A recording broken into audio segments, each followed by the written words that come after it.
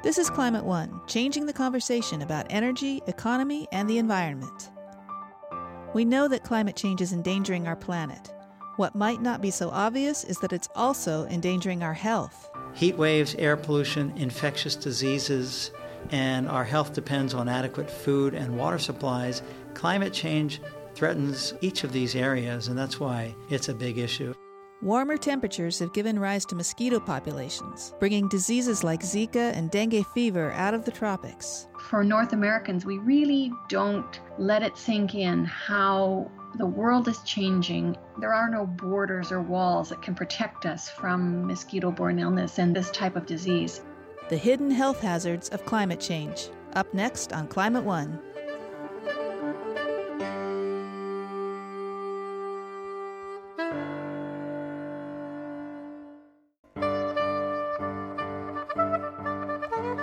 As climate change threatens our planet, it's also endangering our health. How can we protect ourselves? Welcome to Climate One, hosted by Greg Dalton. Climate change isn't just an environmental problem. It's also a health hazard. Air pollution and changing weather patterns give rise to heat-related illnesses, asthma, and allergic disorders. Disasters like Superstorm Sandy and Hurricane Irma leave hospitals scrambling to save patients without power and resources. According to the Centers for Disease Control, insect-borne diseases have tripled in the United States in recent years, and warmer weather is largely to blame. Later in the program, we'll hear how hospitals and the healthcare industry are dealing with these climate-related challenges. And we'll hear from a triathlete who survived a case of West Nile virus but isn't convinced about climate change. But first, Jonathan Patz is director of the Global Health Institute at the University of Wisconsin-Madison. He spoke with Greg Dalton about why he believes climate change is the major health crisis of our time. So when people think about climate change, they often think of polar bears, smokestacks, tailpipes. How is climate a personal and public health concern? Well, there are many health issues that are sensitive to climate, anything from heat waves to ground-level ozone to mosquito-borne diseases. And there are so many ways that climate change can affect our health through these direct temperature or precipitation events to indirect events that it's a big problem. I think if I went through the full list of exposures, it's one of the reasons that I've picked it as one of the most important public health challenges of our times, because, heat waves, air pollution, infectious diseases, especially vector-borne and waterborne diseases, and our health depends on adequate food and water supplies. Climate change threatens each of these areas, and that's why it's a big issue. What's the biggest health impact today that Americans are feeling? And I know it's often difficult to attribute a particular disease or weather event all to climate. Climate is an amplifier, but what is the biggest health effect today in the United States from climate change? Well, in the United States, even in our single country, it depends where you live, what the main threat would be. So people that live in the Midwest, certainly heat waves are a huge issue. But if you live in a coastal area like in Louisiana, the combination of sea level rise and stronger storm surges from stronger hurricanes, those would be the risks. So there's a regional texture to the risks. It's hard to pick out one risk as being the number one risk for the United States. But aspects of heat waves and also air pollution. Air pollution still kills, particulate air pollution kills more than 60,000 Americans every year. So that's a big topic.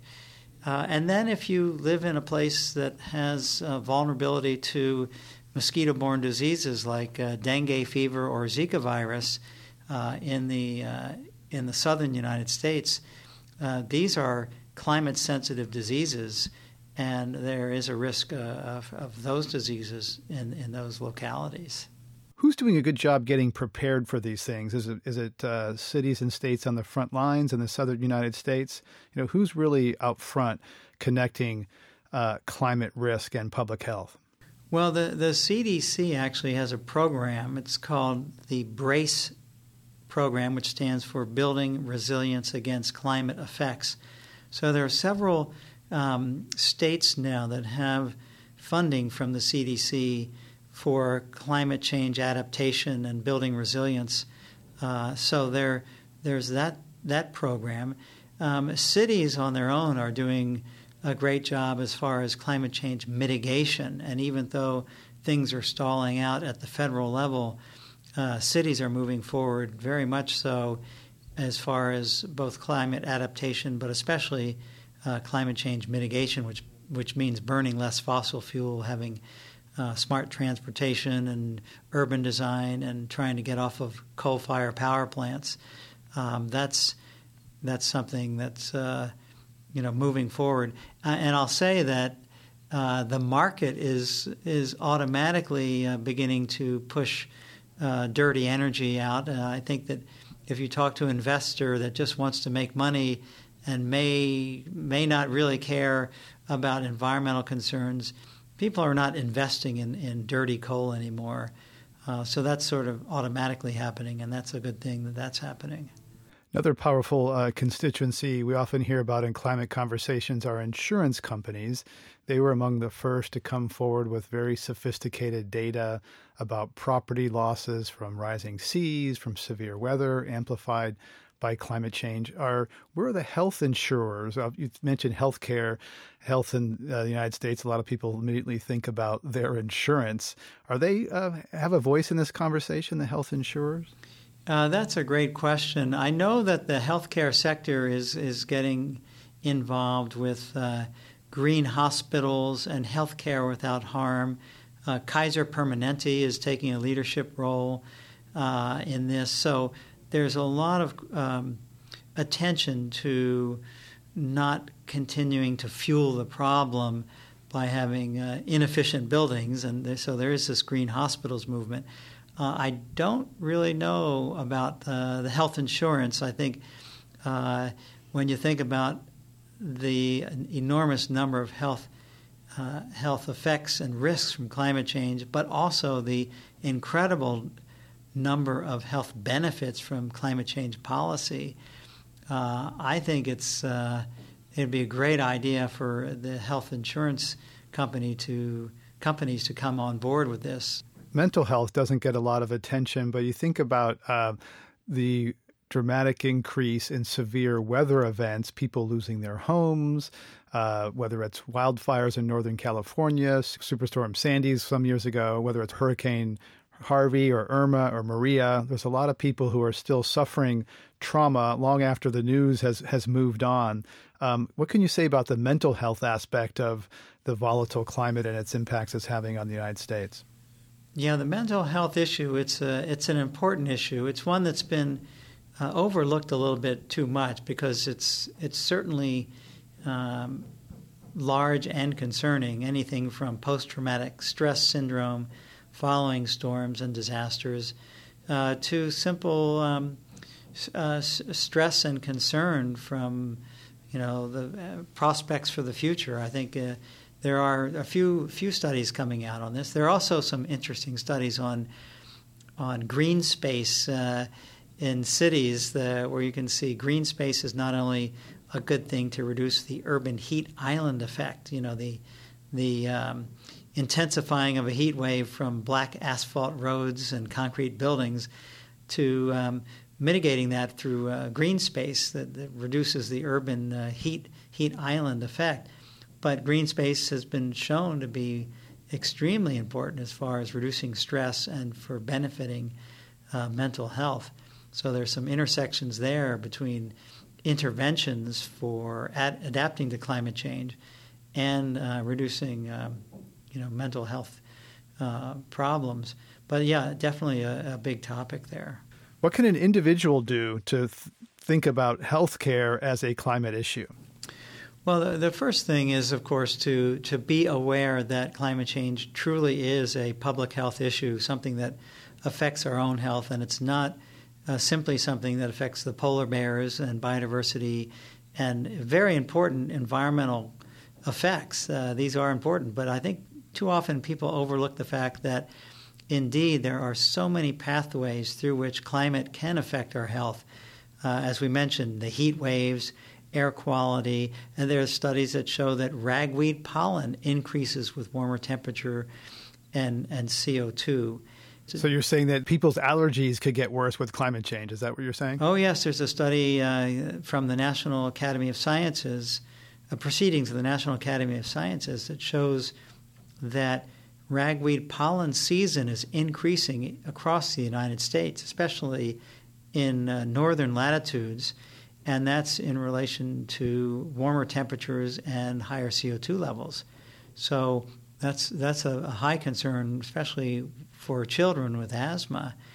But across the globe, concerns about malnutrition, and there's some studies showing that by mid-century, because of extreme temperatures, we could see a doubling in the number of people at risk for malnutrition, going from 900 million to doubling that. So that's quite significant, a major concern. So that these are a very diverse way that climate affects our health. But at the same time, when you think, what is causing climate change? It's burning fossil fuels. And the measures we would take to combat climate change by getting off of fossil fuel, in fact, in themselves will have immediate public health benefits. And I personally think this is the health opportunity of the century when you think about the increased trends in chronic disease, especially those related to physical inactivity, poor diet, obesity, diabetes, heart disease, and even cancer. If you think about how we are dependent on the automobile, and many of us have sedentary lifestyles. In fact, 60% of Americans don't even meet the minimum recommended level of exercise. And, obesity rates hit 40% in adults and 18% in children just last year.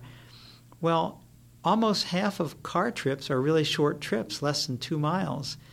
And if we've actually done studies ourselves to show that if you could take those short car trips off the road and turn half of them into active transport by bicycle, you could save lives. In our region, we'd save 1,300 lives every year and $8 billion every year in avoided mortality and health costs.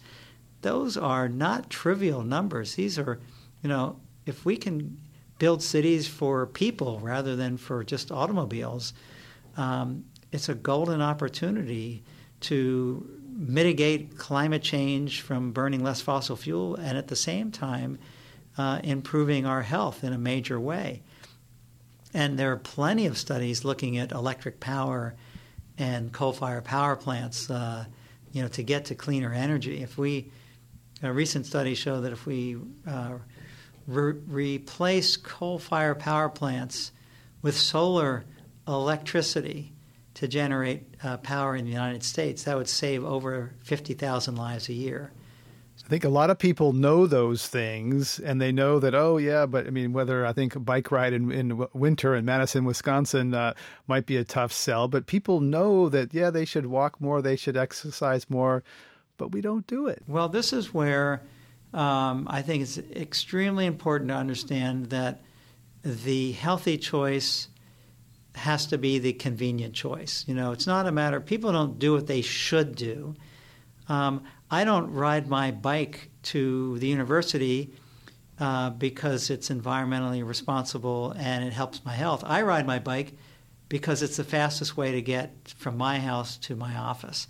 And that's where urban planners need to come in, and we need to be thinking very strategically to design healthy cities. It's got to be health by design, not by shaming. So what's some of the biggest surprises that you've come across recently that you've studied this for a long time, climate and health connection? What's something that's really surprised you? Well, one thing I was the co-chair for the health report of the first congressionally mandated U.S. National Assessment Report. This is back in 2000. And I remember at that time, and it still holds today, that one of the biggest surprises was the safety of our drinking water. And when you think about climate change, it's not just about temperature, it's extremes of the water cycle, more floods and more droughts. And our water systems today already are contaminated by heavy rainfall events. They're called combined sewage overflow events. And already in the United States, more than 8 trillion gallons of sewage-contaminated stormwater overflows into our lakes and streams every year. So that's a challenge as far as heavy rainfall. Well, the forecast for climate change is we are going to see heavier rainfall events. We're going to see more droughts, but when it rains, it's going to pour because hot air holds more moisture. So this is, I think, of concern, and it was a surprise when I first looked at it, and it continues to be a surprise how vulnerable our water systems are when you think about extremes in climate variability. Then how do you talk about all this without sending people reaching for their Prozac? Well, that's where I say, especially in light of the trends in chronic diseases, which are ramping up all over the world, that it is a golden opportunity to get to a low-carbon economy that from automobiles to dirty coal-fired power plants, that, here's an opportunity to have clean energy and clean air and build cities that will allow for safe biking and walking and effective transit rather than promoting sedentary lifestyles through motorized vehicles, that it's a golden opportunity, fantastic opportunity, and a large one considering the size of these epidemics and chronic diseases.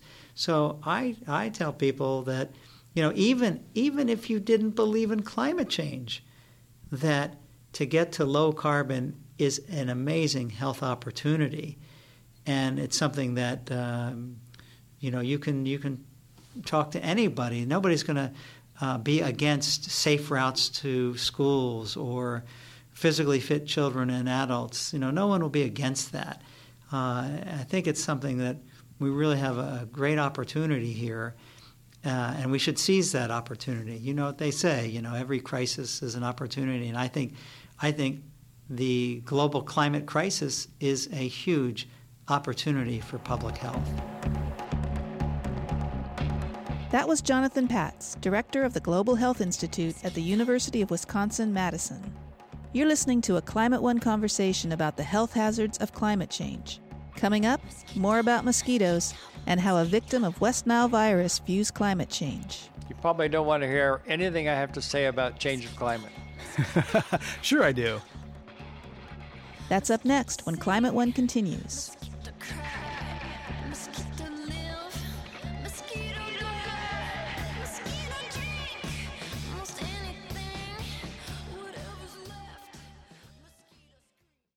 Sponsorship for the Climate One podcast comes in part from Villanova University. Passionate about sustainability? Villanova University offers graduate degrees in sustainable engineering. The master's and the PhD can be completed as a full-time or part-time student, online or on campus, and are available for engineers and non-engineers alike. Villanova's interdisciplinary program explores the full environmental, social, and economic aspects of sustainable engineering. VUSustainableEngineering.com. A wake-up call to the world. One could kill you. Millions are out there. Mosquito. The 2017 Discovery Channel documentary, Mosquito, traces the path of these disease-bearing insects around the globe. Sue Reinert is the film's director. She joined Greg Dalton to talk about how warming weather is helping mosquitoes live longer, travel farther, and infect more people than ever before. One of the most memorable scenes in the film, in the program, was when you go to Miami and talk with Lindsay, who is a pregnant mom, and her husband, who is quite upset about how they're living in Miami for fear of getting Zika. Tell us about that scene. Well, we had filmed in Recife, Brazil, and we were right in the middle of the Zika epidemic. And I think one of the things that's interesting about mosquito is that we always think that these are problems that happen elsewhere.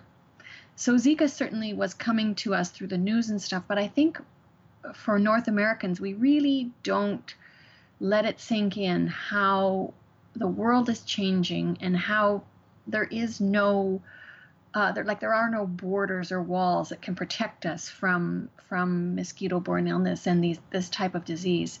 So certainly in a climate like Florida, where they have enormous mosquito populations, huge mosquito populations all year round. They've got water year round. It is a tropical climate. There's no reason why those diseases can't get to these communities. So we were filming right at the time when Zika cases had been found in Miami, specifically in the Wynwood neighborhood, which Lindsay and Scott Furman live very close to. So we were looking for different people to film with that would talk to us about their experience. And specifically, the people who are most vulnerable are the pregnant mothers because of the threat of microcephaly from Zika as a result of the Zika virus. And it was just really interesting to talk to them because I think they were very candid in their emotional response, which was largely to the government, which had kind of failed to provide the funding to support the CDC, to support extra initiatives, to educate the public. Again, kind of squabbling over the issue and leaving the people vulnerable and leaving them exposed to the problem. And Scott chokes up at one point and he says, look, I'm a father. It's my duty to protect my child and wife. And he feels very vulnerable that this tiny little mosquito can threaten his unborn baby. And I think that was one of the most compelling moments of the program. Yes. Yeah, no, they were amazing to meet. And one thing that's great about documentary and filming documentary is you kind of, people let you into their lives. And even though your contact with them is for a short period of time, it can be incredibly intense. And we certainly arrived on their doorstep at a very intense moment, and I appreciate their openness to talk about the issue. So the U.S. Congress passed a $1 billion package to do research into Zika to perhaps find a vaccine. What's the status of that? I believe there is research for the vaccine, which is, maybe it's possible to find a vaccine for Zika. I'm not an expert on vaccines. I know that they've been searching for a malaria vaccine for about 15 years, although there is a yellow fever vaccine. So some viruses they are able to find vaccines for, but vaccines are only one solution amongst what you need. You need a multi-pronged approach, to prevent all of these, and that even goes back to the subject of your show, which is the climate. Climate change is one of the reasons why these mosquito-borne diseases are on the rise.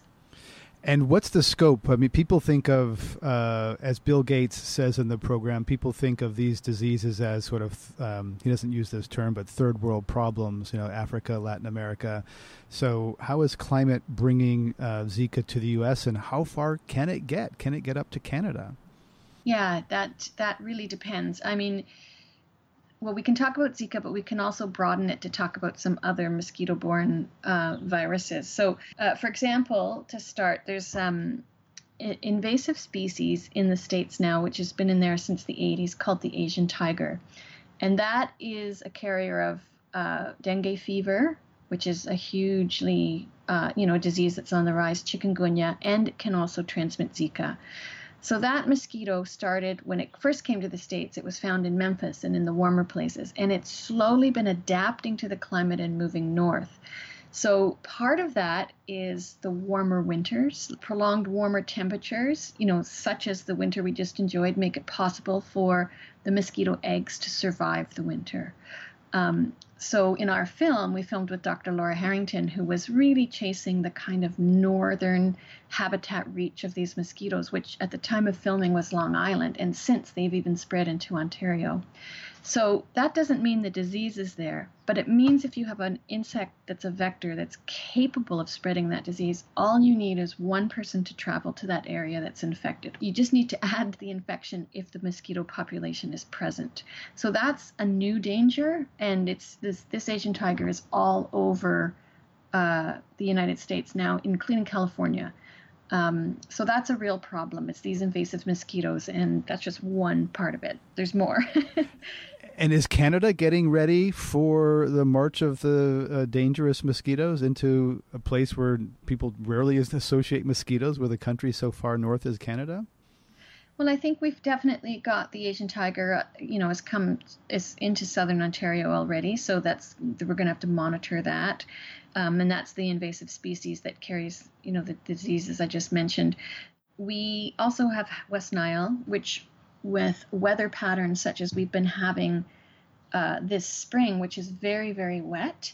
And again, climate change isn't just, hotter. It's changing weather patterns and increased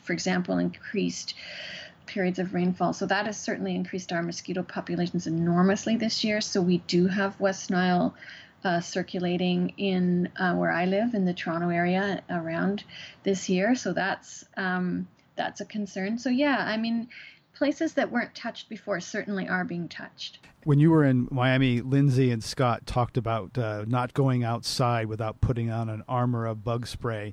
When you do that, do you use the DEET bug spray or the non-DEET bug spray? Something that people who go to the outdoor store often ponder whether to go with the strong toxic stuff or the other stuff. Well, I think if you really don't want to get bitten, you have to go with the strong toxic stuff. There's a website, the CDC, Center for Disease Control and Prevention. The U.S. website lists what ingredients are actually effective. And this is a kind of consumer beware situation because there's so many products marketed out there, and most of them don't work at all. But DEET works, Picardian, another ingredient works, and there's an oil of lemon eucalyptus, I think, that works. But I would, again, recommend that people check the website if they're really looking. And also the thing about insect repellent is Scott and Lindsay are absolutely right. When there isn't a virus circulating, which there was at that time in their neighborhood, they have to protect themselves. They have to put that on every single day, thoroughly and properly so they don't get bitten. I don't think everywhere we have to run out and buy bug spray because if the disease isn't present in the mosquito population, you don't have to, a mosquito bite won't hurt you. You won't get a disease. So that's the other part of it. There's some pretty strong statements in the program about wars are nothing compared to mosquitoes, and mosquitoes are the most dangerous animal in the world. I had thought that malaria was on the downslope thanks to Bill Gates and others. Is that not the case? Yeah, malaria is currently on the down. There's still hundreds of thousands of people who die every year from it and millions who are affected. But malaria is only one disease. The Zika outbreak is a kind of warning sign. I think that was a wake-up call, especially to North America, that these things are present. There's certainly in Europe, things are changing. Everywhere, things are changing. So I think that just because you've had some success reducing one, major disease, this has taken years and years of work. There are others that are on the rise. 300 million people a year get dengue fever and chikungunya. These are things that are coming and they're spreading. And yes, they all sound crazy and foreign and stuff, but we better get used to saying them because this is the changing landscape. And this, again, brings me back to climate. Climate isn't an image of a polar bear on an ice floe. Climate is increases in disease, like a warmer world, is... It's more hospitable to disease. Yeah, sicker world. Yeah, a warmer world is a sicker world. And another thing that happens with mosquitoes is they respond to heat. They're very temperature sensitive. So the life cycle, if we have prolonged heat, the life cycle of a mosquito will actually speed up. So if you have more mosquitoes, there's more possibility of spreading disease. And the other part of that is that the virus or the parasite, the life cycle of that also speeds up. So you have, increased mosquitoes and increase in the parasites and the diseases that they carry and spread. So that's a real danger. And if you're in a drought, like California has been for the not last year, but prior to that, you might think you're safe. But I mean, mosquito eggs can live for years, like 10 years, So if you have a rainfall that happened 10 years ago and the eggs were laid, and you have a drought, and then you have a big rainfall again with these irregular weather patterns, all those eggs that are dormant are going to come to life. So you'll have this intense outbreak of mosquitoes. So all of the things that are happening now with the planet are going to change everything with mosquitoes and mosquito-borne illnesses. And for the mosquito, there are many mosquitoes that don't spread diseases, that are part of the biomass, that are really an important part of our healthy functioning ecosystem. And then there's the vector diseases. So I think this is something that the vector mosquitoes that are vectors of disease, we have to start to learn the differences and learn awareness. And it just has to be another thing that we're thinking about, because the world has changed, and human impacts have changed the world, and they've changed it for the betterment of the mosquito. That was Sue Reinard, director of the 2017 documentary Mosquito. In 2012, after an unusually warm and wet season, Texas experienced a West Nile virus epidemic. Over 1,800 people contracted the disease. 89 of them died. One person who survived a run-in with West Nile was triathlete Chuck Yarling. Yarling began training for triathlons in 1983 at the suggestion of his friend Richard Blakely. A few months later, at the age of 38, he entered his first competition. In 2012, while training in Austin, he suddenly fell ill. Recently, you contracted West Nile virus. How did that happen? Well, I got bit by a mosquito sometime. I was training to do my next race, and Richard says that I felt weak and I stopped training and to recover, and I started training again. He seemed to think I was already bitten. All of a sudden, I didn't feel too good on Tuesday. Went to the clinic, and they said, "Oh, you're fine. Take some aspirin, you'll be there." So on Wednesday, I got up and I said, "I do not feel good at all. I'm going to go back to bed." I didn't make it. Fell into a coma on Wednesday morning around 10 a.m. Thursday, Richard came to look for me because I didn't show up to happy hour, which I never missed, at our favorite restaurant. So he found me, and I was 31 hours later, he got me in the hospital. So you were in a coma for how long alone? 31 hours. 31 hours at your home there in Austin. Wow. What was the weather like that in Austin that year? You know, Austin's been Texas. That was third week of August, so it got pretty warm, and I never worried about getting out in the sun or the heat to train, run or bike. Nope, didn't matter to me. And then what happened? Well, about 12 days later, I woke up, and my first thought was, wait a minute, when am I going to train again? I didn't realize what was going on yet, and I looked around, and there was my sister, a couple of her kids, and a tube down my throat. So I was in the rehab for about 30 days. And then Richard took me to his house in Buda. I called it my halfway house. In a wheelchair, learning how to fix myself and work around the house.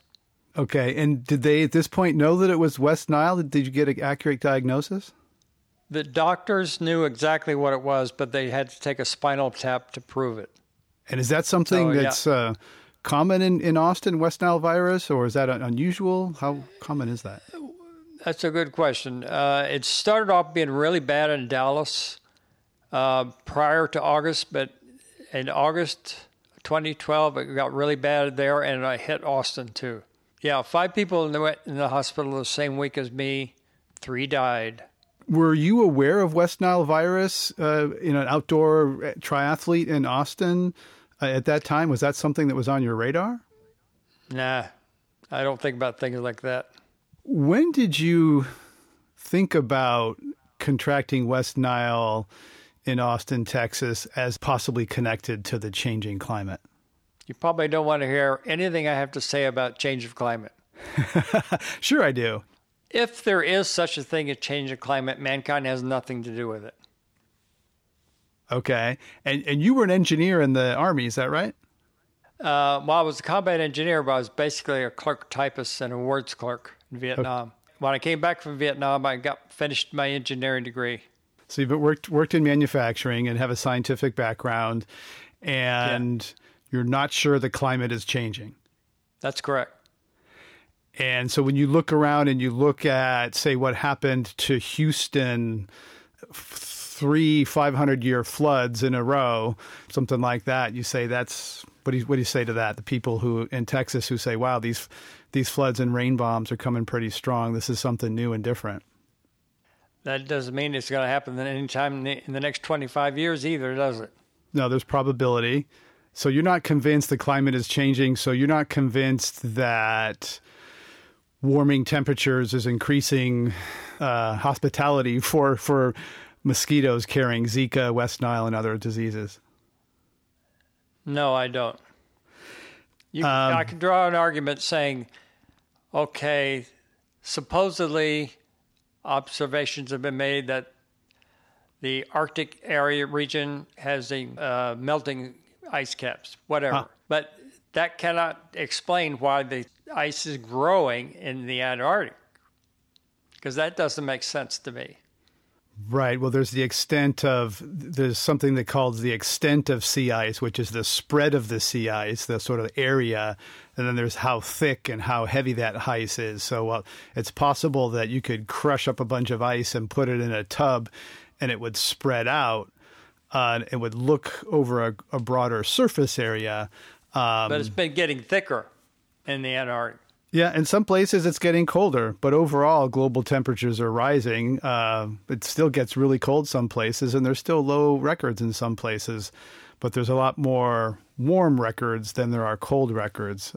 I'm not disregarding climate change per se. My argument specifically is mankind has nothing to do with it. It cannot have anything to do with it. My argument is this. Mankind lives on only 31% of the planet. And it is obscene for anybody to consider that mankind on 31% can affect weather on the remaining parts of the earth, which are all water. Triathlete Chuck Yarling survived a battle with West Nile virus after being bitten by a mosquito in 2012.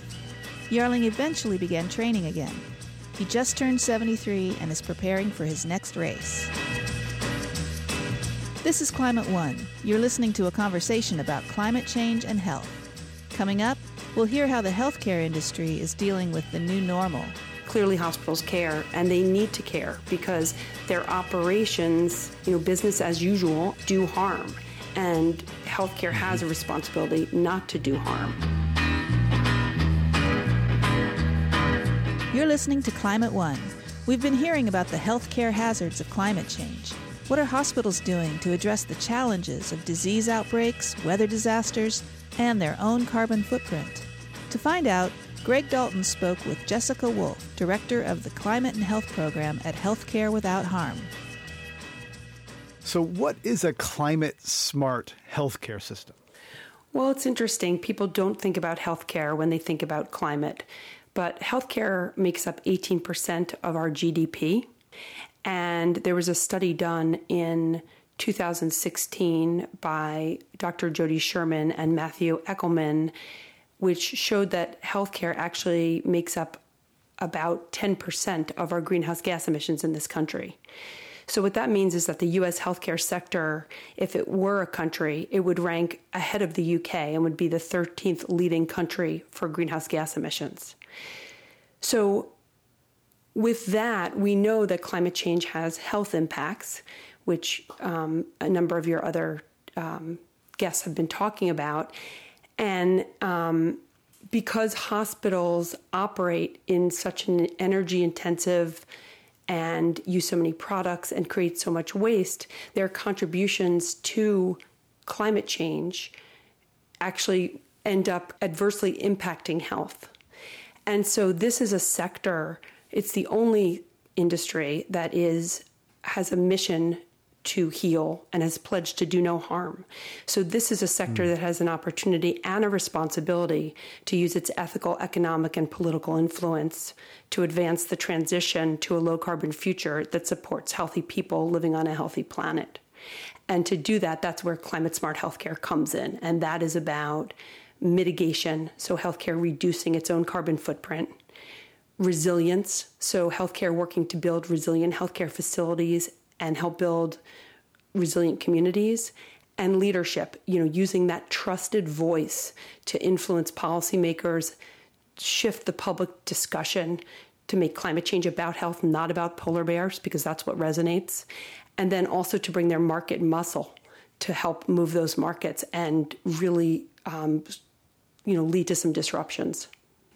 When did this awareness come about? I mean, if I think back about when I first kind of connected climate change with healthcare, it was the evacuation of a hospital in New York City during Superstorm Sandy, where the power is out and the streets are flooded, and literally it's like, patients climbing downstairs because the elevators don't work, and there was that very dramatic evacuation of I think it was the NYU hospital in Lower Manhattan. Was it that moment, or what was the awakening moment for the healthcare industry to say, hey, we got to be part of this? That's a good question. I mean, that was NYU Langone, and NYU Langone did have a seawall to protect its generator. But because of climate change, our projections for flooding and sea level height are off. So, they did lose power. They did have to evacuate. They had $700 million in research losses alone at NYU. So in terms of building for climate resilience, that really was a wake-up call. And we have health systems across the country that are investing in being prepared. I mean, Texas Medical Center, for Hurricane Allison in 2001, they were manually ventilating patients. They invested in resilience and being prepared, and with Hurricane Harvey in 2017, all 23 of their hospitals remained operational. So we're seeing real benefits. So hospitals that have been hit by extreme weather, or hospitals like Partners Healthcare in Boston, Massachusetts, they've built the Spalding Rehab Center, which is a glowing example of how to build for resilience considering sea level rise. And that hospital is a rehab hospital right on Boston Harbor. It was the hospital where the Boston Marathon bombing patients underwent rehabilitation. So I think healthcare, that's extreme weather events is one piece, but healthcare is on the front lines, not just for extreme weather events. As disease prevalence shifts, that's also something healthcare will have to manage and have to deal with. And, it's not enough for hospitals to stay open during extreme weather events. Patients have to be able to get there. Their staff has to be able to get there. So hospitals not only need to think about their own climate resilience, they need to think about their communities. And doctors are often leaders or respected members of communities. There's been some professional advocacy. The American Academy of Pediatrics has come out a few years ago and said that climate is a primary concern for children and children's health care. American Medical Association. So how are the healthcare professionals kind of using their respect and muscle to bring attention to climate? Yes, you make a good point. Many of the medical societies have come out with statements supporting climate change. There's a newer organization called the Medical Society Consortium on Climate and Health, where these societies have come together and have started to do strong advocacy work through that organization. We have at Healthcare Without Harm a physician network, a way for physicians to connect and network and access tools, resources, best practices, so they can bring them back to their hospitals. We don't see enough of climate change information in medical schools and residency programs. The physicians who are leaders in this work are going. We work closely with Dr. Amy Collins, who's an emergency medicine physician in Massachusetts, and she recently spoke to medical students at Mount Sinai in New York. We hosted an event with US PIRG in Chicago that was, directed at medical students and residents. And recently there was a fellowship created in climate and health science policy at CU Boulder, and that's in the Department of Emergency Medicine. So when you look at clinicians, interestingly, or physicians, emergency medicine physicians, they get this because they're on the front lines of this. The other group of physicians that's very active are anesthesiologists, because something that's unique to healthcare is that 5% of the emissions from hospitals are typically related to anesthetic gas emissions. So that's a group that is working, to try to reduce those emissions. And there are some solutions, and some are relatively easy to implement. Reading your report about climate smart healthcare system, was the pharmaceutical impact? What is the carbon impact of the pills that are administered or prescribed in hospitals? Yeah, in the 2016 report by Sherman and Eckelman, they estimate that pharmaceuticals are 10% of the greenhouse gas emissions from healthcare. So, those pharmaceuticals are manufactured and then they're transported, and then they get to the hospital, and then they have to, then there's the waste coming out the other side. So from the hospital perspective, you want to be pretty careful with inventory, because when you have more than you need, then you have to dispose of those, and those are, create more impact in terms of waste and greenhouse gas emissions as well. We're talking about hospitals with Jessica Wolf from Healthcare Without Harm, because hospitals are the big source of emissions. Running a hospital is complicated. There's a lot of pressures on costs, insurance. Healthcare is a big, obviously controversial and industry in undergoing a lot of change. Is being green really a priority when you're trying to save lives and trying to take care of these people, not sure if they can pay their bills? Is like recycling and taking care of the waste, is that really a priority? Well, it's a good question. We have my sister organization, which is our implementation arm, is called Practice Green Health.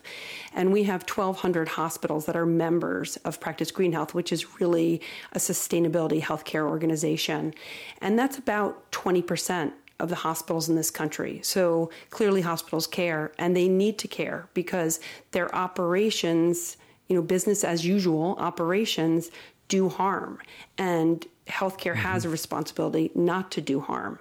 Now, when you look at margins, hospitals have very low margins. There's many of your guests are from corporate America. Hospitals, if they're lucky, have a 2 to 4% margin. Often they're losing money. So you're right, it's hard, and we're competing for dollars. So when you're trying to do an energy efficiency upgrade, you're competing for capital, potentially with a new MRI or a new fancy surgical robot. So how do you make that case? Well, the reality is, when you have a low margin, every dollar you save from energy efficiency saves you much more in revenue. So, if you have a 4% margin, if you save $1, it's equivalent to $25 in new revenue coming in. So that's one of the arguments or, rationale we need to make, particularly when you're talking to people who are under pressure for the margins, like a CFO or a COO of a hospital. Sure. And one, we know that hospitals, anyone who's ever visited or stayed in a hospital know that the food's usually pretty bad. They're trying to make you healthy, but they're not serving you the most healthy food. Probably they want to keep that food cost low. We know that food is a big contributor to greenhouse gases, food waste, a really big contributor. So is healthier food and food waste part of what the hospitals are trying to do? Absolutely. And actually, one of our most robust programs at Healthcare Without Harm is called our Healthy Food and Healthcare Program. And that's looking at nutrition, not just through the lens of what do you need to be heart healthy, what are the vitamins and minerals, but how is the food produced, how is it processed, how is it packaged, how is it distributed, as well as how it was consumed. And many of our hospitals are making big strides to purchase local food. So we have a hospital, University of Vermont Medical Center, and they're procuring over 45% of their food locally. And, they have a rooftop garden. They take their food waste to be composted off-site, and then they buy some of that compost back for their gardens. Boston Medical Center has a rooftop garden, and that food goes right to their fresh food pharmacy. So physicians write prescriptions for low-income patients to be able to get fresh produce, and some of that is grown on site. So there's a lot of innovative solutions. Hospitals are often the largest employer in a community, and they procure and serve a lot of food. They're feeding their patients, their staff, and their visitors. So they can make a real difference there. So what can a patient do, shopping for a doctor, considering a hospital, whether the hospital's green, probably not on the top of your priority list when you're looking for someone to take care of you. But what can a patient do to be sensitive to these kinds of changes in the healthcare sector? That's a very good question. And I think all of us, when you are sick or you have a family member that's sick, you're not worrying if your hospital is powered by renewable energy. You're worried that they're going to take the best care of your mother, that the surgeon that they're seeing has done that procedure 1,000 times, that you understand what they're saying, that they're not going to have complications. So I don't think it's fair to ask patients to drive this transition. And I will also say you don't often have a choice where you go. Hospitals have been consolidating. Often there's only one hospital in a region. So for most people, they don't always have a choice about a hospital that they go to. But I think when you're not ill, to be aware of what hospitals are doing and push on them as a member of the community, because what a hospital does dramatically affects the community. If a hospital is burning fossil fuels, they're affecting the local air quality. So if you can think about your hospital shifting to renewable energy, it would have a direct positive effect on asthma, on cardiovascular diseases, on allergies. So I think making your voice heard if you are a climate champion and encouraging and supporting your hospital to make those changes and celebrating when your hospital does make those changes.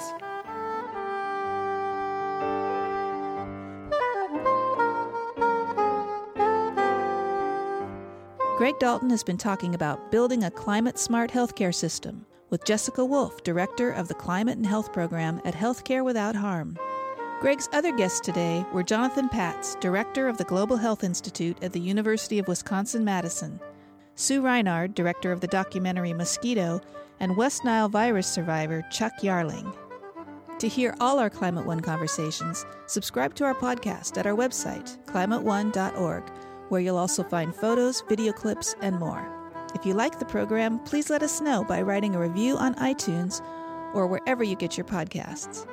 And join us next time for another conversation about America's energy, economy, and environment. Climate One is a special project of the Commonwealth Club of California. Kelly Pennington and Sarah Catherine Coxon run our audience engagement. Tyler Reed is our producer. The audio engineers are Mark Kirshner and Justin Norton. Annie Chelsea and Devin Strolovich edit the show. I'm Greg Dalton, the executive producer and host. The Commonwealth Club CEO is Dr. Gloria Duffy. Climate One is produced in association with KQED Public Radio.